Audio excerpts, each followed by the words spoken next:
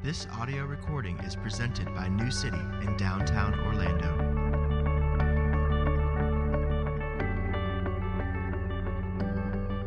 Ephesians 4:25. Therefore, having put away falsehood, let each one of you speak the truth with his neighbor, for we are members one of another. Be angry and do not sin. Do not let the sun go down on your anger, and give no opportunity to the devil. Let the thief no longer steal, but rather let him labor, doing honest work with his hands, so that he may have something to share with anyone in need. Let no corrupting talk come out of your mouths, but only such as is good for building up, as fits the occasion, that it may give grace to those who hear. And do not grieve the Holy Spirit of God, by whom you are sealed for the day of redemption. Let all bitterness and wrath and anger and clamor and slander be put away from you, along with all malice. Be kind to one another, tender-hearted, forgiving one another, as God in Christ forgave you.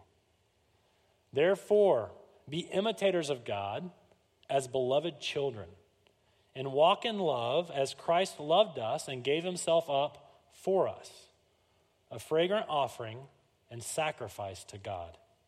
This is God's word. Thanks be to God. Please be seated. So again, this is our 11th sermon in the Seeing and Displaying Jesus series, and I don't have a lot of time this morning to give a lot of introduction to or a lot of summary of the series so far. I will simply say this. In the framework of the visual that's going to be on the screen behind me, we're in the mini-series within the series on displaying Jesus through a life of love. If you look at the blue box on the bottom right-hand corner of the visual, you can see that we're describing the life of love that Christians live as they respond to the love they receive in Jesus and in the gospel. 2 weeks ago, we said that the fundamental way in which Christians display Jesus is through a life of love, a life of sacrifice, a life of service. In the Bible, love is an orientation on relationships. Love is a perspective on relationships wherein I don't seek to use you for my benefit. I seek to be useful to you, even at my own expense. Said differently, love in the Bible is the stewardship of our resources for the blessings of other people. It's to take whatever resources we have and to engage them for the benefit and the blessing of others. As we see Jesus, as we behold the gospel, number 2 in our visual, we increasingly see how blessed we are by God's grace, by this divine and all-powerful and all-knowing God. And as we realize how blessed we are, it empowers us and allows us to move into our life, not seeking our own blessing, but seeking the blessing of others. Last week, we looked at verses 25, 29, and 30 in Ephesians chapter 4, and we talked about words. We talked about our ability to speak, and we said that words are a powerful resource, a resource that we steward for the blessing of other people. This week, we're considering our emotions, verse 26, 27, 31, and 32, again in Ephesians 4. And we're going to consider this other very powerful resource that we steward for other people in this life of love that we live in the gospel. And again, just by way of reminder, we're going to cover the topic of work when we look at the idea of calling. Work is alluded to, in fact, referenced directly by Paul in verse 28. Now, before I jump into the sermon, I want to say this. You may be wondering why the life of love in this Seeing and Displaying Jesus framework, you may be wondering why the life of love doesn't include deeds. I mean, think about it. We've always heard, in short, that the call of the Christian is to love in word and deed. If you think about it for a second, if you just look at Jesus' life, we just entered into the Gospel of Mark in City Bible reading. We're about to read of his life, and Jesus is constantly teaching and healing. He is constantly preaching and providing. And so why have I categorized the life of love as words, emotions, and calling, and not words and deeds and calling? This is why. Emotions are at the core of the ongoing Christ-like life of mercy and justice. Of course, the life of love in the Bible is a life that includes extravagant mercy and radical justice. But at a deeper level, at the level of sourcing, when it comes to mercy and justice, if we want to act like Jesus acted, we have to feel how Jesus felt. And so I want to get at the deeper issue when it comes to deeds by talking about emotions. I'm going to bring this up multiple times in the sermon. We're going to come back to this idea that if we want to act like Jesus acted, we have to first feel like Jesus felt. So I want to think about the life of emotions in and through, a life of love, in and through emotions, and I want to think about it this way. I want to think about the call to emotional generosity. I want to think about two examples of emotional generosity and two steps towards emotional generosity. Okay, so first, the call to emotional generosity. All I want to do in this point is call our attention to the fact that the Bible commands us to steward our emotions, to invest into other people the emotional capital that we have. I want us to see that just like our words and just like our money and just like our time and just like our education and just like our minds, the Bible calls us to see our emotions as a resource that we can be generous with. A resource to not just be used on ourselves and our own lives, but a resource to use for the benefit of other people. Listen to what Paul says. In fact, what Paul commands in Romans chapter 12, verse 15. This is going to be on the screen behind me. Paul says, "Rejoice with those who rejoice, weep with those who weep." Paul is not talking about a perfunctory ritualism here. He's not talking about behaviors. In verse 1 of Romans 12, Paul is saying, I want you to live a life of sacrifice in response to the sacrifice Jesus made for you at the cross. In verse 9, Paul is saying in Romans 12, let love be genuine. So sacrifice is love. He says, let it be sincere, let it be authentic, let it be without hypocrisy. In verse 10, he says, love one another with brotherly affection, emotion, feelings. So sacrifice is love, and love includes the sacrificial use of emotions. And emotions, verse 15, looks like this. Rejoice with those who are rejoicing and weep with those who are weeping. Just like our words and our money and our time and our education and our minds, the Bible calls us to see our emotions as a resource to be generous with. In the second point, we're going to look extensively at the concept of tenderheartedness. It's in verse 32 of chapter 4 in Ephesians. But for now, just hear this. Peter commands his readers to the exact same thing in 1 Peter 3:8. And in that same verse, Peter rattles off a synonym of tenderheartedness. We'll put it on the screen behind us. Peter calls for sympathy. Sympathy is the English of the Greek sympathes. There are some Greek and English words that's just obvious how they go together. Sympathes, sum, thing, pathes, pathos, feelings, emotions. My emotional life is not just about me, it's about us.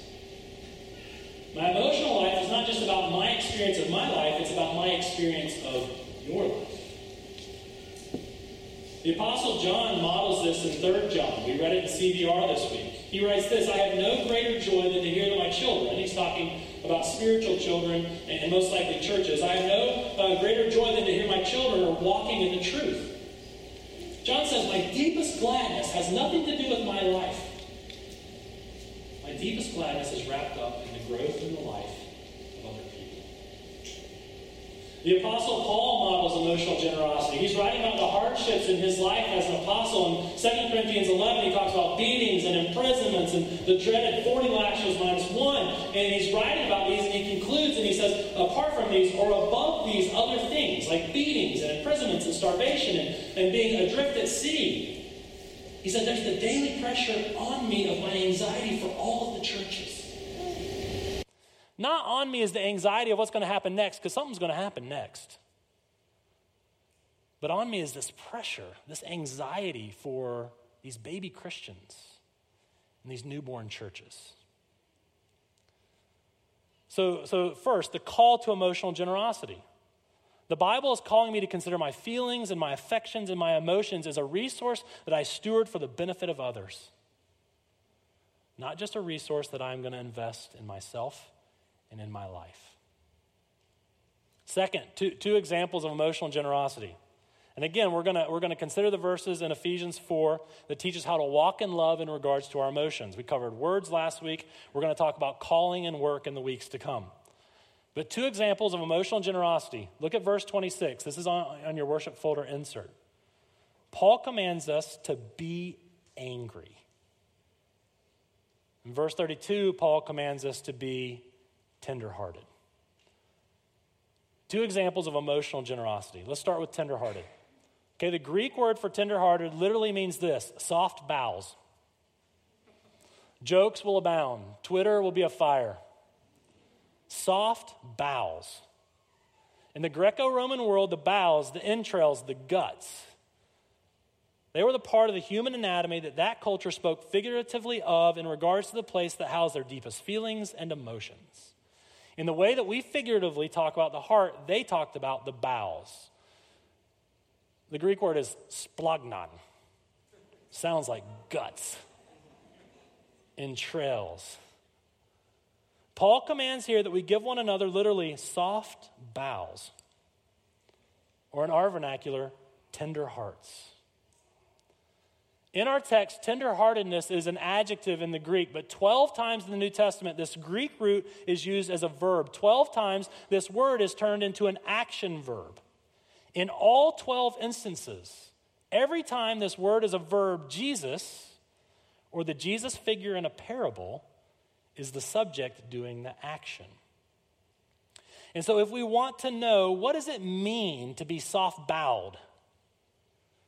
We can look at these episodes in Jesus' life where Jesus is said to either have compassion or be moved with pity. In every instance, every time, Jesus is around someone who's hurting, around someone in distress, around someone in danger. And every time, he moves in and he does something physical and merciful. Matthew chapter 20. Jesus comes in contact with 2 blind men who are being marginalized, controlled, and oppressed by the crowds. Jesus, quote, in pity, soft-bowed, touched their eyes, and they immediately receive sight. Jesus in Matthew 15 realizes the crowd, they haven't eaten in 3 days, and he realizes if they travel in the wilderness, they're going to die. He, quote, had compassion, soft-bowed, and fed them, meeting their need. In Luke 7, Jesus is traveling and he's about to enter the sleepy town of Nain, and there's a funeral procession of the only son of a widow. Jesus, soft-bowed, comforted her and raised her son to life. If you read Mark chapter 1 on Friday, if you're a part of the CBR initiative, you read in verse 40 of a leper coming up to Jesus, kneeling down in front of him, begging him for healing. The leper says to him, if you will, if you wish, if you desire, if you want, you can. You are able. You can make me clean. Jesus, verse 41, moved with pity. Again, same Greek root as tenderheartedness. Moved with pity, stretched out his hand, touched him and said, I want, I desire, I will, be clean. And immediately the leprosy leaves him. Our first example of emotional generosity from Ephesians 4 is tenderheartedness. It's compassion. It's to have our deepest affections open to and impacted by others and whatever they're experiencing. Tenderhearted is to be emotionally available to those who are hurting, to those who are in distress, to those who are in danger. Now think back to what I said in the introduction. If we don't see acts of mercy in our lives, our deepest problem is not a lack of money. It is not a lack of time. It is not a lack of any other resource. It's a lack of emotion. More accurately, it's a lack of compassion. Before we can act like Jesus acted, we have to feel what Jesus felt. Think about our call to worship from 1 John 3. What's the deeper issue when someone doesn't share their worldly goods with a brother in need? John says that in that case, we've, quote, closed our hearts, our bowels, against the one in need. John says that we have closed off our bowels. We've closed off the deepest place of our affections and our emotions. whenever we have the world's goods, see a brother or sister in need, and don't take care of it. The deepest issue is not a lack of resources in terms of goods or opportunity or time. It's a lack of compassion. It's a lack of emotional generosity. It's the using of our emotions for ourselves and not other people. The second example of emotional generosity in Ephesians 4 is surprisingly anger. Look at verse 26. This will be on the screen, but it's also in your worship folder insert. Paul says, be angry, command, and do not sin, command. If you look at verse 26 and verse 31 together, you can see that Paul is in fact commanding us to be angry. But he's commanding us to be angry never in a self-centered, self-promoting, self-advancing way. Verse 26 doesn't say, in your anger, don't sin. As if when we feel anger, we shouldn't give in to it and sin because of it. It's not, in your anger, don't sin, as if anger is some sort of temptation to other sins. While anger can lead to other sins, verse 26 commands us to be angry in a non-sinful way. In fact, verse 26 is going to teach us, and we're going to see this in a moment, it's going to teach us that there are certain situations in life where when we're not angry, we're sinning. First, I want to define sinful anger by looking at verse 31. This is going to actually help us understand what righteous anger looks like. Verse 31, let all bitterness and wrath and anger and clamor and slander be put away from you, along with all malice. And so if you look at 26 and 31, you can see that Paul commands anger and then he forbids anger in the very same passage. He's asking us for some nuanced thinking. He's asking us to press into the passage and into life and give it some thought. Anger, verse 31, is wrong when it feeds the desire to pay someone back or to hurt someone who's hurt us. We know that this is the anger that Paul is talking about because of the other words he puts in verse 31. Look at them with me. Bitterness or spite is a desire to hurt someone. Wrath is very simply a desire for revenge. Slander in the Greek is any speech, but usually false speech that is spoken with the intent to hurt. Malice is ill will and the desire to injure someone because they injured you. So in verse 26, when Paul says, be angry and do not sin, he may in part be saying, don't let anger drive you to revenge. But commentators will tell you, he is saying far more than that. He's commanding anger. Again, this is where the life of Jesus can be incredibly helpful to us.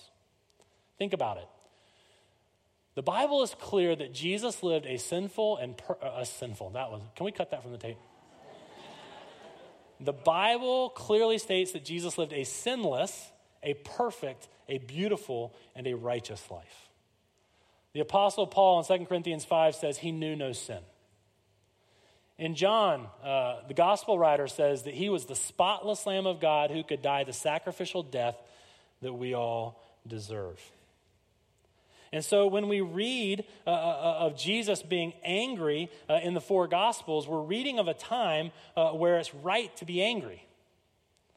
We're reading of a time where Jesus is obeying, in a sense, Paul's command of being angry and not sinning. We're told of 3 times in the Gospel narratives of Jesus being angry.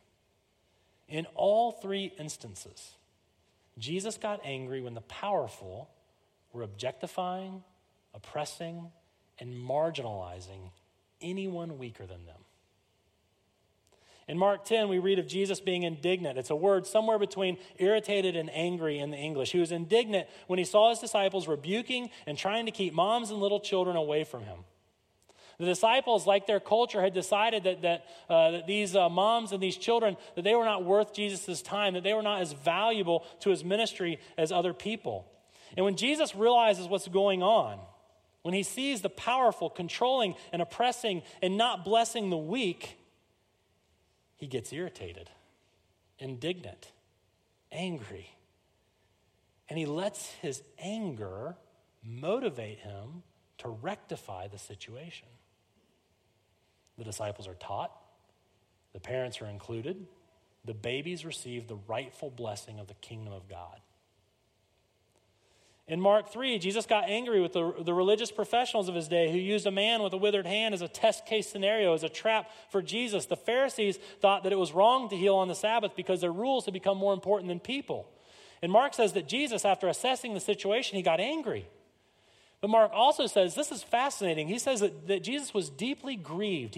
He was deeply saddened. At what? At the Pharisees' quote, hardness of bowels. And so this man should have experienced tenderheartedness. This man should have experienced help. This man should have been rescued from what was ailing him, but he didn't. And in fact, the opposite, he was used. And that made Jesus angry.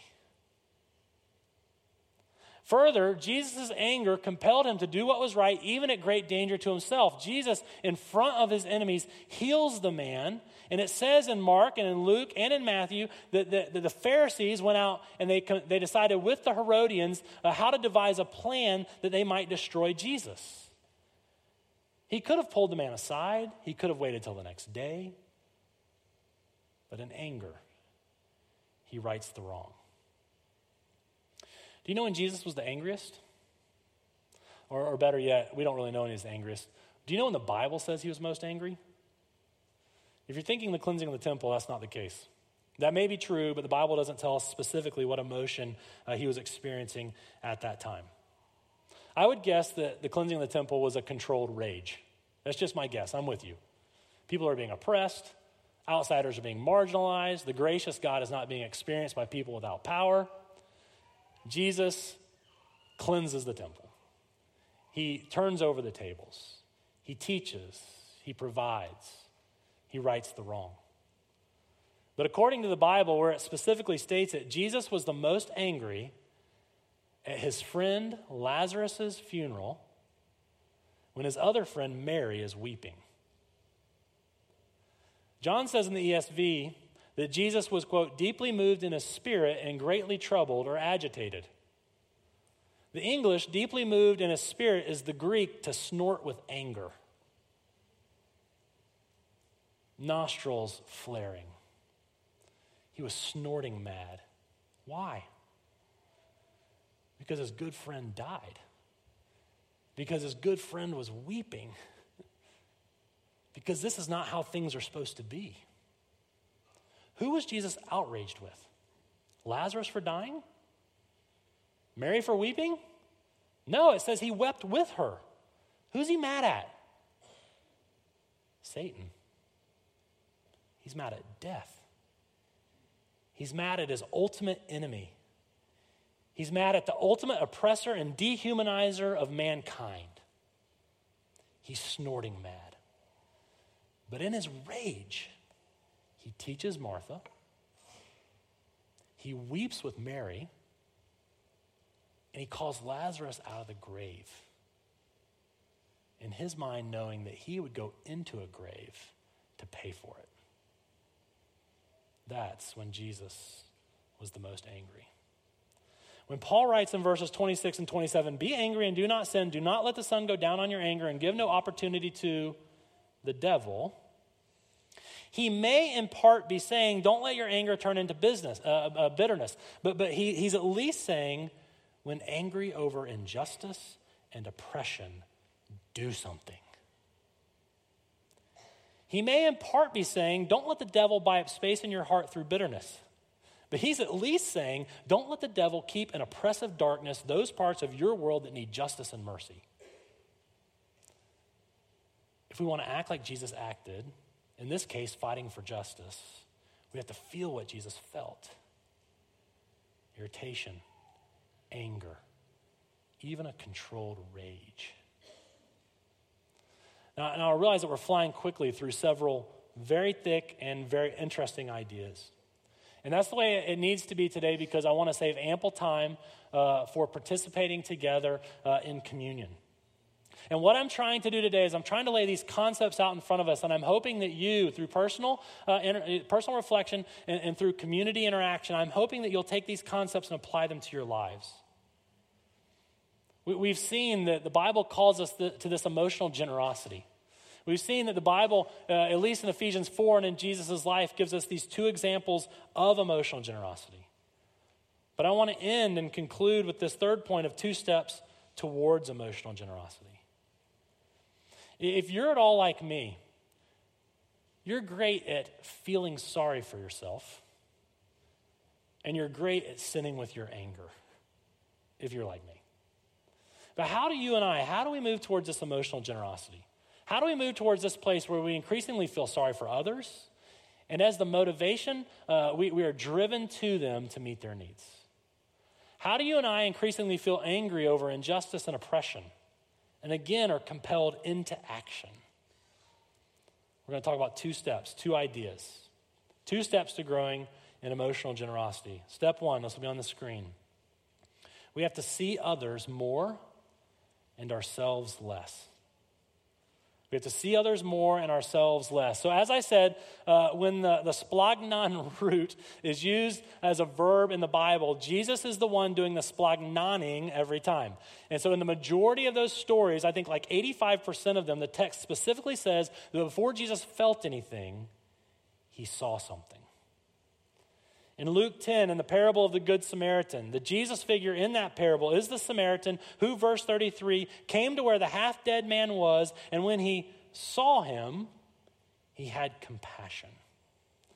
Do you remember that there are other characters in that parable? Do you remember what they did when they saw the man lying in the road? They went to the other side. They didn't want to run the risk of actually seeing the man and having their bowels soften. They had things to do. In Luke 7, with the widow we read, and when the Lord saw her, he had compassion on her. I could go on, but over and over in Jesus' life, seeing leads to compassion, compassion leads to mercy.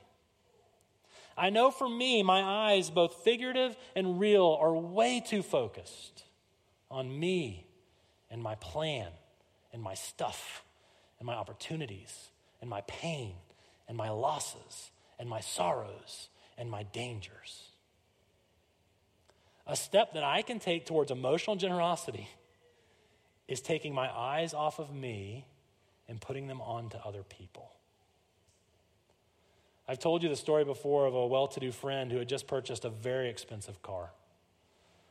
Another friend asked him if he had thought of a fourth friend who was trying to build a ministry for oppressed and disadvantaged inner city children. He's like, did you think about our friend and those children when you bought that car? And there's nothing inherently wrong with buying the car, but there's something terribly wrong with what he answered. He said, quote, "You idiot, you can't think about disadvantaged kids if you want to buy a car like this." In other words, you can't see others' poverty and distress if you want to see this car in your garage. You can't do both. It's one or the other. Every time Jesus' bowels were softened, it's because his eyes saw a need. And his feelings compelled him to meet their needs instead of his own. That's compassion. What about anger? In all 3 stories in the Bible where it says Jesus is angry, guess what it says he did first? He looked. He saw his disciples keeping children away, Mark 10:14, and he experienced indignation. He looked at the Pharisees with the hard hearts, Mark 3:5, and he got angry. He saw Mary weeping, John 11:33, and he was deeply moved in his spirit. In the life of love, we take our eyes off of ourselves and we look at the world.